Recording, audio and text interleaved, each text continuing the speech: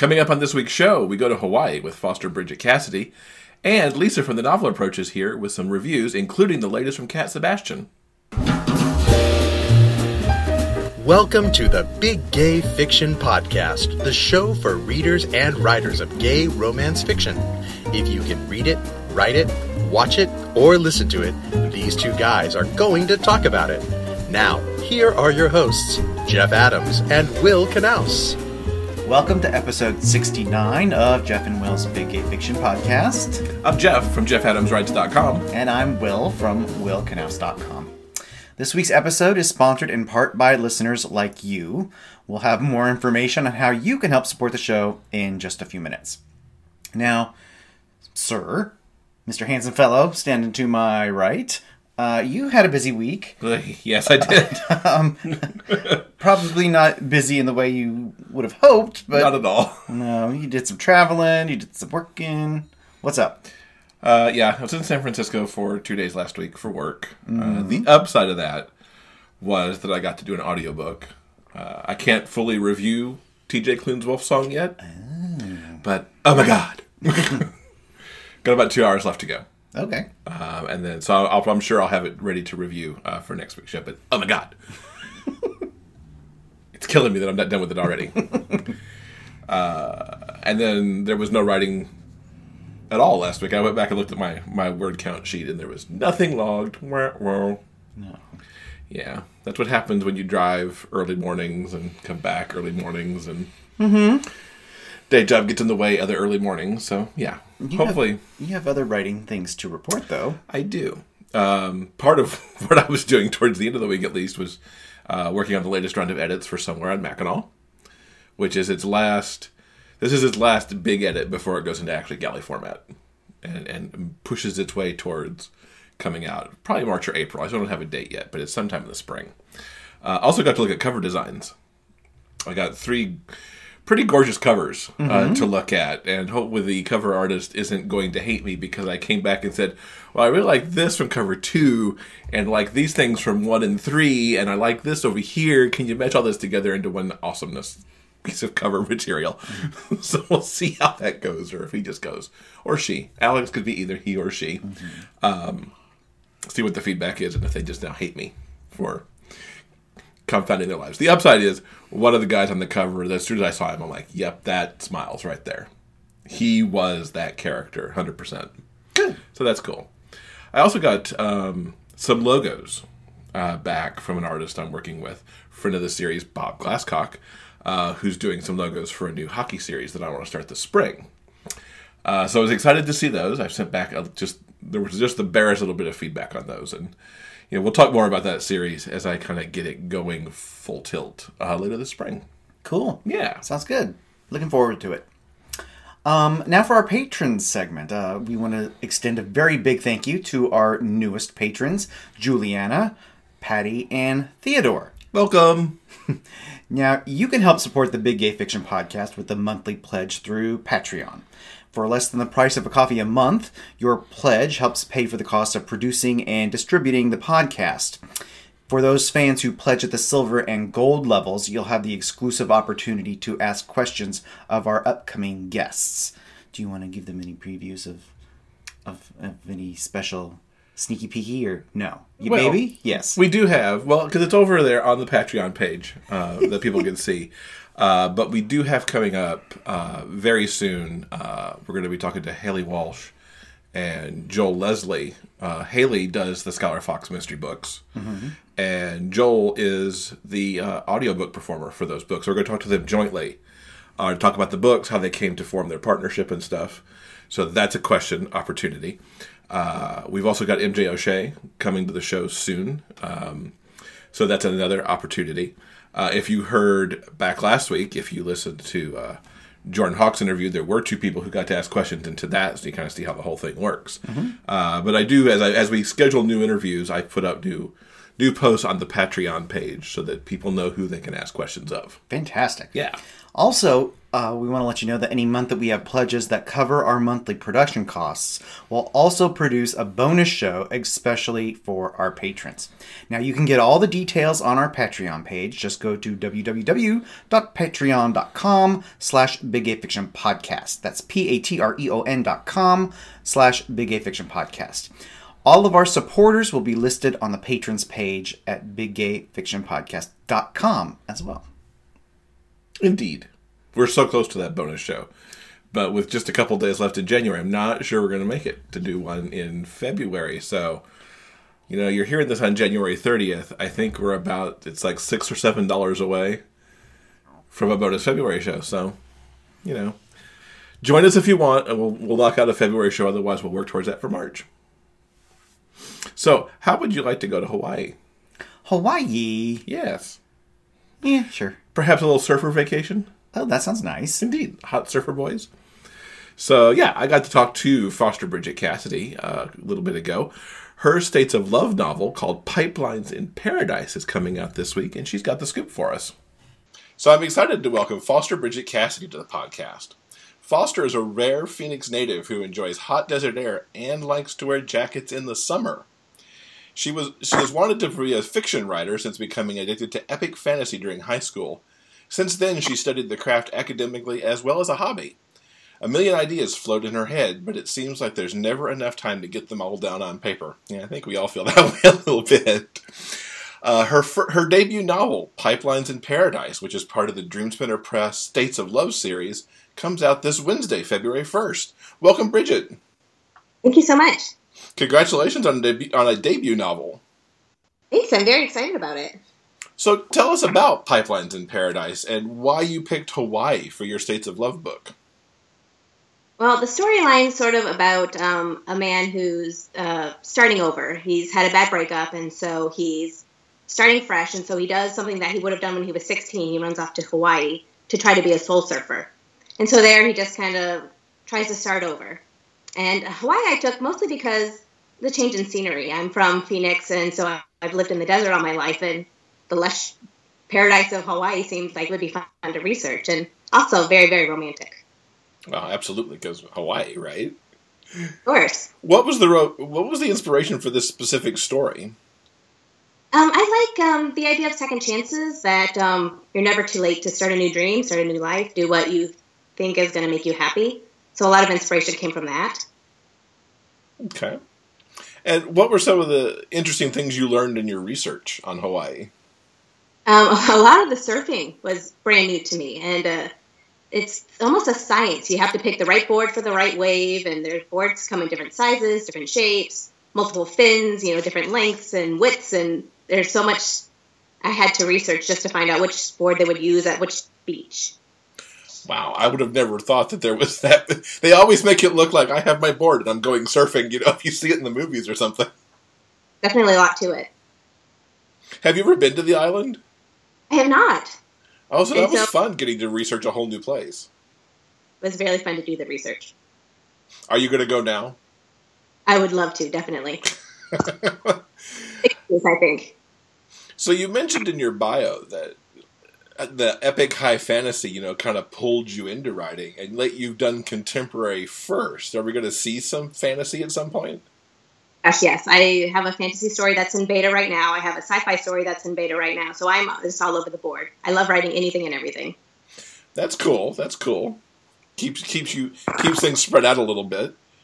Yes, definitely. Do you have anything else in the immediate pipeline we should be looking for later in 2017? Hopefully the sci-fi novel is in the works and is so close to being ready to go. So hopefully that'll be out in 2017. And are all your stories going to end up with a little bit of romance, do you think? Or kind of spread that out too? Yeah, I think the romance is the main thread that keeps my interest. That's what keeps me writing, is I like the interaction between people. So I definitely, all of them feature at least one romance. That's cool. And what's the best way for people to keep up with you online if they want to follow all of your upcoming work? Definitely Facebook is where I'm going to be the most active, at Foster Bridget Cassidy. Nice. We will definitely link to your Facebook page, as well as the buy links, of course, for Pipelines in Paradise, so people can go out there and find that. And we wish you the best of luck with the debut. Hey, thank you so much. There may be a chill in the air, but romance is always in bloom. Announcing the Big Gay Fiction Podcast Valentine's Day Gay Romance Paperback Giveaway. We're giving you a chance to win a prize package filled with enchanting contemporary gay romances. And who knows, you may discover your next book boyfriend. The prize pack includes an autographed paperback of Home the Hard Way by Z.A. Maxfield, an autographed copy of Unbreak My Heart by Kaylee Klein, plus paperbacks of Eyes Only for You by Andrew Gray, and Unstable Stud by Ariel Tachna. To enter, go to the show notes page for this episode at biggayfictionpodcast.com or visit the official giveaway page at biggayfictionpodcast.com/Valentine. Remember, you can't win if you don't enter, so visit biggayfictionpodcast.com/Valentine before the Rafflecopter ends on February 5th. So yeah, it's almost Valentine's Day. Coming up fast. Yeah, and so if you guys want to get in on the Valentine paperback giveaway, you've only got one more week to go. Anything you're going to do on that Rafflecopter has got to be done by the end of the day on Sunday, February 5th. It'll end at 11:59 Pacific time. So one of the things that's on the Rafflecopter is we've given people an opportunity to gain bonus entries by talking to us about their favorite tropes, what their favorite tropes are, and why. And we've gotten quite a few responses that we've pulled some out to just, kind of chatter about today a little bit. Okay. You want to start us off? Sure. First up, we have Denise. Her favorite trope is probably paranormal. She loves to read about different worlds and fated mates, magic, dragons, shifters. I love it because real life can be hard. Yeah, amen to that, sister. Paranormal can give me different worlds where anything can happen. I like what she said there, because that's kind of where I'm at with Wolfsong. I actually don't read paranormal a lot. I'm much more a contemporary guy. But this little, drop into the world of werewolves has been kind of fun. HB says, I enjoy impreg stories, friend to lover, and shifter stories. If all three appear in one story, even better. I am not by any means a paranormal expert, but I have read my fair share of shifter stories, including impreg, and the ones that well, honestly, there is some crap out there, of course, but the ones that I have read, I have very much enjoyed. I think the impreg fated mate stuff, when it's well done, can be really super compelling. So I'm with you on that one. I enjoy those as well. You need to point me towards one of those sometimes, because I've always been a little scared of impreg. It's not as scary as you would imagine. Just take the leap, folks. Just take the leap. You gotta give me a recommendation at some point, and maybe I'll try to take that leap. Okay, I will. Beth says, friends to lovers, but I also love well-rounded menage stories as well. Oh, okay. I have to say I was a little surprised. There's another one in here somewhere, I think, that they mentioned menage, or threesomes, which are menage. I was surprised to see that show up, because I know that for a lot of readers, and I'm not saying anybody here is wrong, but I know a lot of readers will take exception to the threesome concept because they want their couples to be coupled and not have an external. So it was kind of nice, because I've always been scared to maybe even write a threesome because of how it might affect the true romance, genre side of things. So I was kind of intrigued to see that show up in here a couple times. Well, Krista also says, I love menage books. Speaking of, my favorite is Three's Company by N.R. Walker. From a writer's perspective, menage can be a nightmare because of the pronoun problem. Yes. Because, which he and him are you actually talking about when all three of them are in bed together? I also think it's...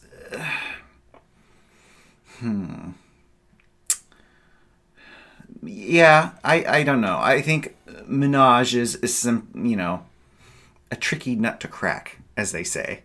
Yeah, that's true. How do you feel about it as a reader? Like, if it's written well, does it work? Like, I've read poly stories that work really well, which is different than straight up threesome, I know, but I haven't read a ton, but the stuff that I have enjoyed. So yeah, sure. If it's done well and intelligently, I think there is a problem with when it comes to Menage with expressing the relationship aspects, i.e., the emotion and the love. You want to.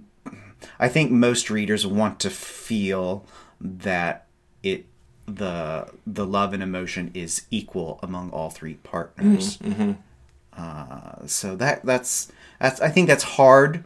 That's a tall order for an author to tackle. But yeah, some do it obviously very, very well. Yeah. So and now I want to read Inar's book. Just gotta check that out. Samantha Jane says alphas with a beta all the way. Not quite sure what that means, but clearly I don't read those kind of stories enough. no, you don't. And the more men in a story together, the better. Yeah. So more Menage. That's interesting. Interesting. Okay. Juliana said nerd and hot cop alpha male trope. Yeah. That's always Nerds. good. I do love a good nerd story. Mm-hmm.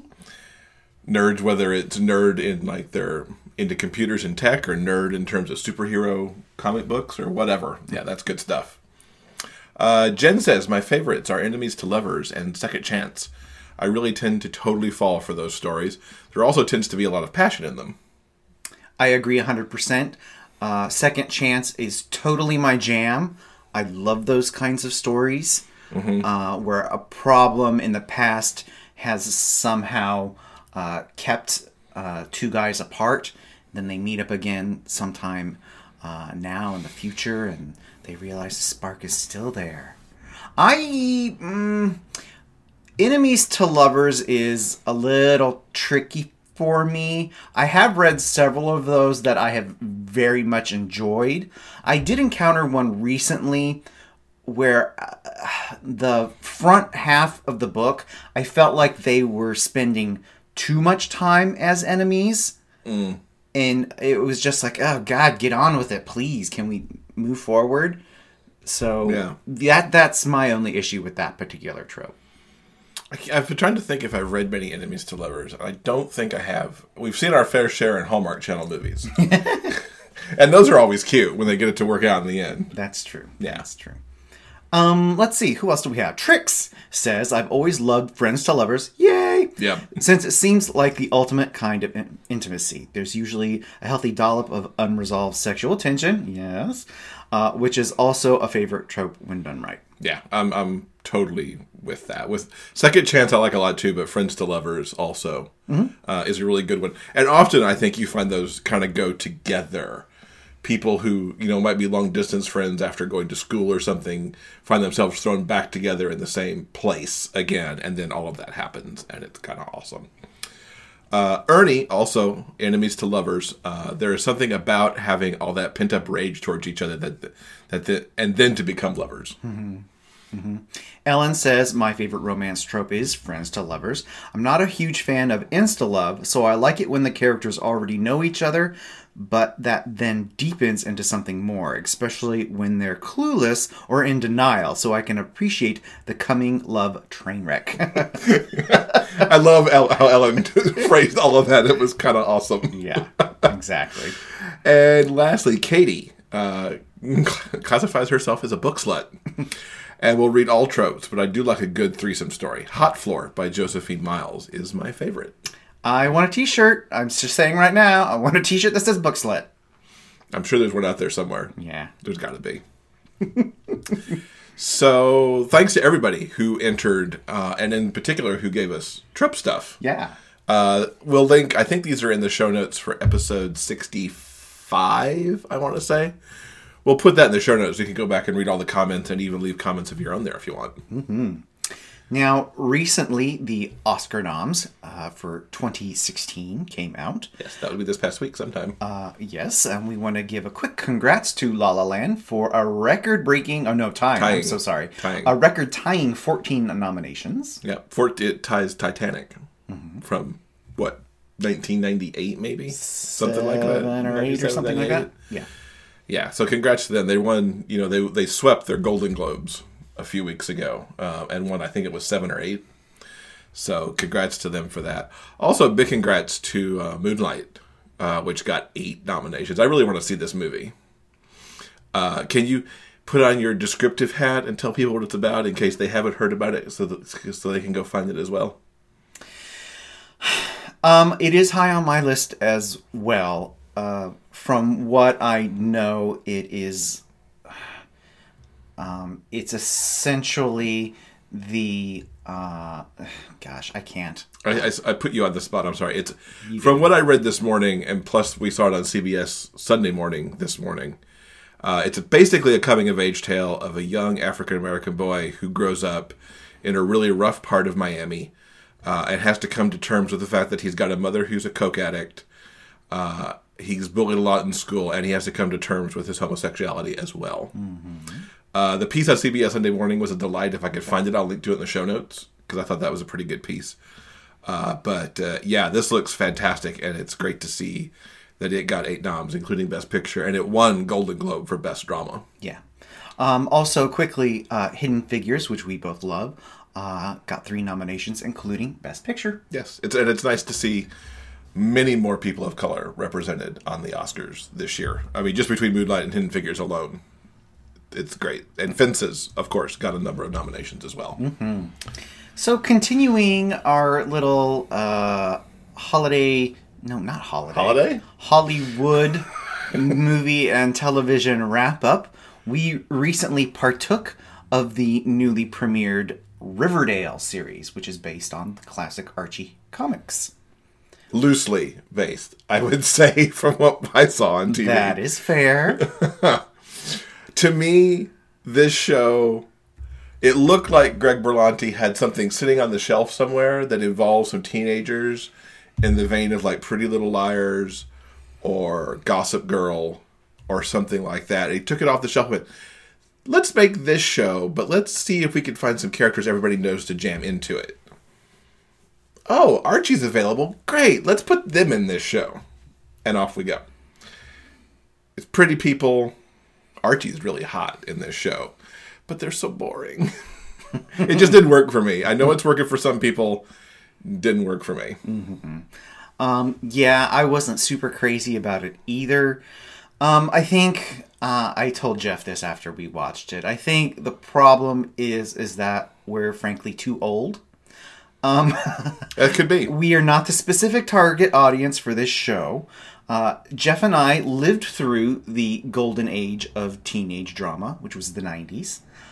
So we have basically seen it all. We have been there and done that when it comes to, teen dramas, whether it was, 90210 or Dawson's Creek or, any of the other dozens of others. So Riverdale wasn't anything new, frankly. It was Gossip Girl meets Twin Peaks, which is an incredibly odd mashup. But they also throw in, every other, teen drama trope humanly possible.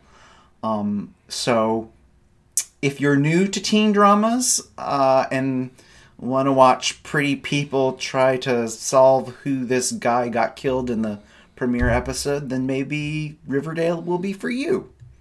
Maybe. I do want to read somebody putting Michael Van Skurley on the spot here because he commented to my Riverdale post on Facebook. Michael Van Skurley, author of The Long Season, who we talked to several episodes back about that book. After I specifically wrote on Facebook, Riverdale was full of pretty but boring people, Michael wrote after he saw it, had some bad acting, hot guys, a pacey teacher subplot from Dawson's Creek, mean girls, a Gossip Girl rich scandal, a Jack McPhee GBF, and oh yeah, Dylan from 90210. Now they need dead parents from Party of Five, an OC orphan, a sudden eating disorder, and Jughead to taxidermy his mom, and bam, all bases are covered. And it was okay. I think he covered that pretty good. Yeah. Now, something we watched over the weekend that we did like is a mystery comedy called Where the Bears Are. Mm-hmm.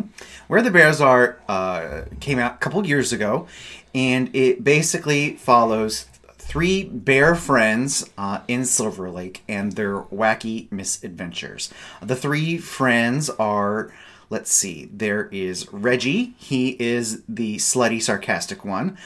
There's Wood. He is the nice but big and dumb one. And then there's Nelson, the struggling actor, the nice guy, who wakes up on the morning after his 40th, in quotes, birthday party, to find himself in bed with super hot Todd. Unfortunately, after waking up and finding himself in bed with super hot Todd, they also find a dead cub in their bathtub. Oops. And the rest of the show is sort of their attempts to solve the crime of why Jay Cub was murdered. It's absolutely... I think it's super hilarious. It is. It is extremely campy fun. I think the description of it, where it was Golden Girls meets Murder, She Wrote, was quite apt. Yeah, exactly. It's got... Yeah, it was a hoot. There's 5 seasons of it so far, with the most recent one being released last September in 2016. And there's also holiday specials, which I imagine those have got to be a hoot. Mm-hmm. Now, this first quote-unquote season originally showed up in episode format for free on YouTube, which is where I believe most of the bonus extra stuff comes from. They did, bonus behind-the-scenes stuff. They did bonus special episodes, like the holiday episodes that you're talking about. They did that all on YouTube. This first season / movie they did this on a shoestring budget. Basically, a bunch of very funny, talented friends got together and they made this show. So it doesn't look super glossy or anything, but if you can get past that, I think it's super hilarious. Yeah, it really is, and well worth the time. Future seasons were what's the word I'm looking for? Had higher production values? Yes, because they went through Kickstarter and other crowdfunding platforms in order to raise the money for each upcoming season. So you can find Where the Bears Are online. You can rent it to watch at Amazon.com and all the other normal places. I believe actually all 5 seasons are now available on DVD as well. Yeah, they are. You can get all the details on the show at wherethebearsare.tv. So we had Lisa from the Novel Approach stop by this week as well. She's got some great book recommendations for things that are coming out soon, plus a series that's been out for a while. So we're welcoming back Lisa to the podcast today from the Novel Approach. Hi, Lisa. Hi, Jeff. Great to be here. How's everything going out in your neck of the woods this January? Cold and gloomy Midwestern weather. Pretty much what you expect this time of year, but busy. Yeah, I feel like I'm constantly running in neutral because I can't catch up, but Spring it's good. It's soon, a good kind and of busy. then everything will be back to normal. Exactly. Yeah. Now I know you've been reading, and you told me you've got a book about 2 guys who run a podcast. I do. Actually, it's perfect for this show. It's absolutely perfect. It's it's a series of 3 short novels so far by an author named Peter Stiles. The series is called Drop Dead, and it's a story about 2 guys who meet doing a true crime podcast.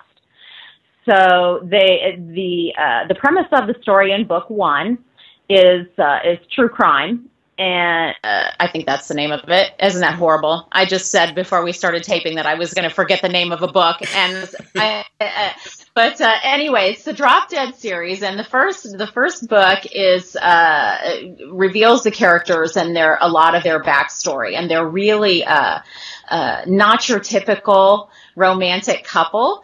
They come from completely dysfunctional backgrounds, and they are doing only audio podcasts, and had agreed after 5 years doing this podcast together. No pictures, no video. They just wanted to do, the audio. Well, as it turns out, they were kind of falling in love with each other this whole time, but didn't want to risk their damaging their rapport, and so there is an opportunity for them to meet at a horror convention, and they meet for the first time, and then that's when you realize that it's kind of an opposites attract story, but they have, I think I said in my first, the review of the first book, that they just kind of figure out that sometimes your weird fits somebody else's weird. It doesn't, what appearances don't matter. Mm-hmm.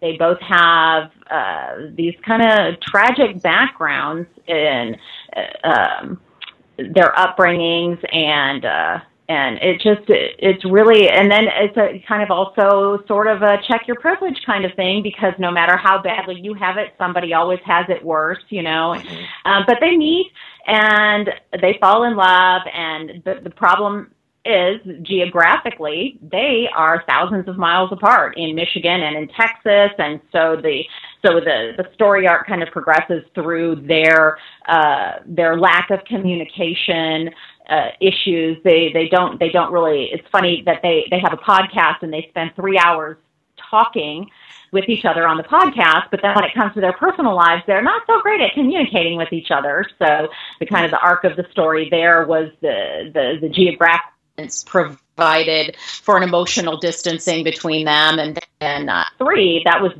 doubts, and then book 3 is decisions, and it's them just kind of working on their relationship, and in the meantime, there's just all of this family stuff going on in the background that provides complications for them, and it's really. It's tropey. There are a lot of really great little tropes peppered throughout, but the 2 main characters are so different and so uncommon that it keeps it from being that cliche, Mm-hmm. So Stiles and there's a brother relationship that is just phenomenally funny. He's got a really funny way about him. His writing is really fluid and crisp. And his sense of humor is great. His sense of introducing characters and making them important to the storyline, even though they might be the most minor characters, just in the way he presents them, and the dialogue is just really fresh and crisp. And so, yeah, Peter Stiles' Drop Dead series, it's a lot of fun. I really enjoyed it, and I'm hoping, I couldn't really tell at the end of Decisions if that was going to be the final book in the series or if he was going to do a little more with these characters, but I sure hope he does. It's a lot of fun. Nice. I think we'll have to check that out. I mean, if the podcast element, if nothing else, and exactly. Opposites Attract is always really fun too. Exactly. Yeah. We've got, the guy that was born with a silver spoon in his mouth, but has completely disassociated himself with his parents' wealth.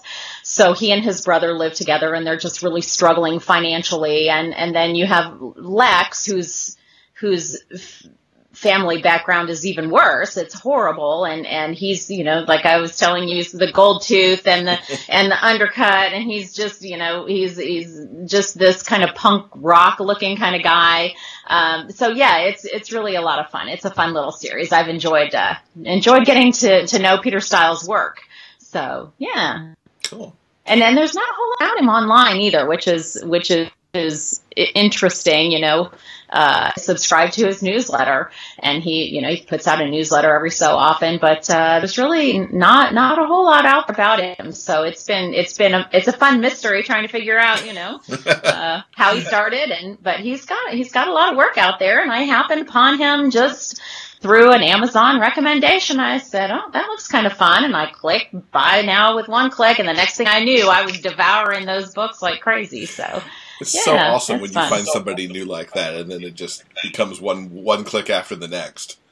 Well, and I've discovered so many authors and so many books that way, just through Amazon recommendations. You've looked at this, you might like this, and we'll give it a shot and see. And the next thing you know, I'm spending that money.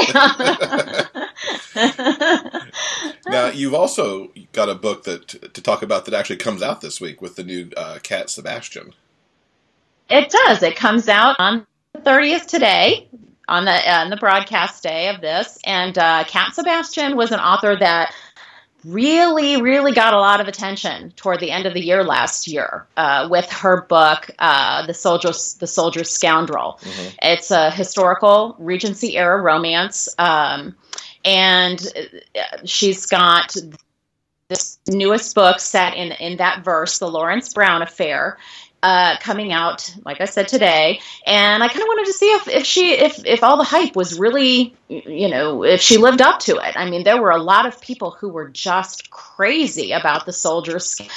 So I grabbed The Lawrence Brown Affair. This particular book is set, like I said, in the same verse.